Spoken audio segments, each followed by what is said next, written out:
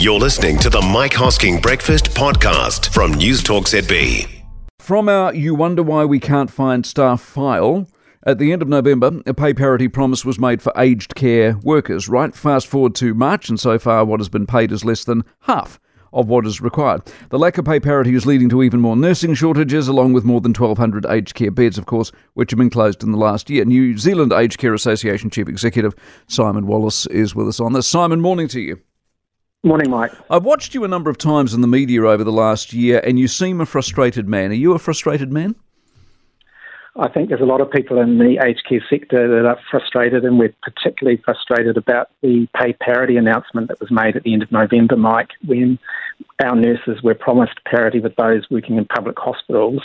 And what's being delivered, and actually it's not in the pockets of our nurses yet, is less than half of what's needed. So this is a real problem. It's disappointing that the promise has not been honoured, and it will lead to further service disruption. Where's the money?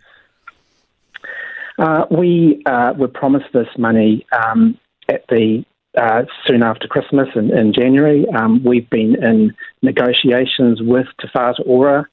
We don't actually think that this should be something that's negotiated. We think the money is for aged care nurses. So it's been a process that we've been involved with over the last 3 months, and that means that 4 months down the track, our nurses still don't have that money in their pockets. Do they accept that they owe you the money or not? I think there's a lot of this. We've worked through a lot of detail, and to be perfectly blunt with you, the money is not enough. We've done the numbers, Mike, and the numbers are not even half of what is needed to get our nurses to parity with those nurses in public hospitals. And, you know, it's shortchanging our nurses. It's false economy, because what we're going to have here is more service disruption, more beds closed. You've talked about 1,200 beds being closed. There will be more beds closed. And that means older people in public taking up beds in public hospitals, which we don't want them to do, because they can't be discharged to an available bed in a rest home. No, exactly. What's a nurse earn in a rest home versus a nurse in the public system? Round figures. Well, round. I mean, it depends on the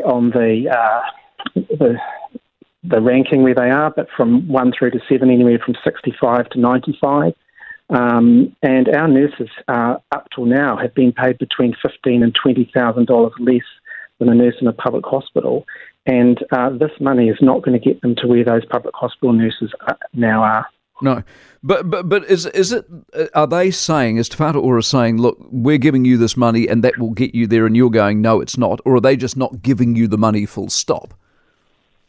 They're not giving us the money. They're not giving us enough money. So it means that our providers are not going to be able to pay their nurses at parity with nurses in public hospitals. And that's been our biggest challenge in aged care, that we've lost nurses to public hospitals. Yep. Indeed, public hospitals have actively poached our nurses. And that's been at the heart of the problem. And that will continue to happen. And we thought this problem had been solved, but it hasn't, and we're having to negotiate what we're getting. No one, I don't think, well, I was going to ask you, do they accept the system's in crisis? Everyone seems to think the system's in crisis. They accept it's in crisis. Do the government accept it's in crisis or not? I don't think the government accepts that there is a crisis. We've been saying we've been saying for the last 18 months that there's been a crisis. And we would have thought with this announcement that the money would have been there and we would have been able to fix some of these issues. It is half-hearted. It's false economy, and get it right at the beginning, and then we won't have these ongoing problems. Jesus, frustration. Simon, I appreciate your time very much. Simon Wallace, New Zealand Aged Care Association Chief Executive.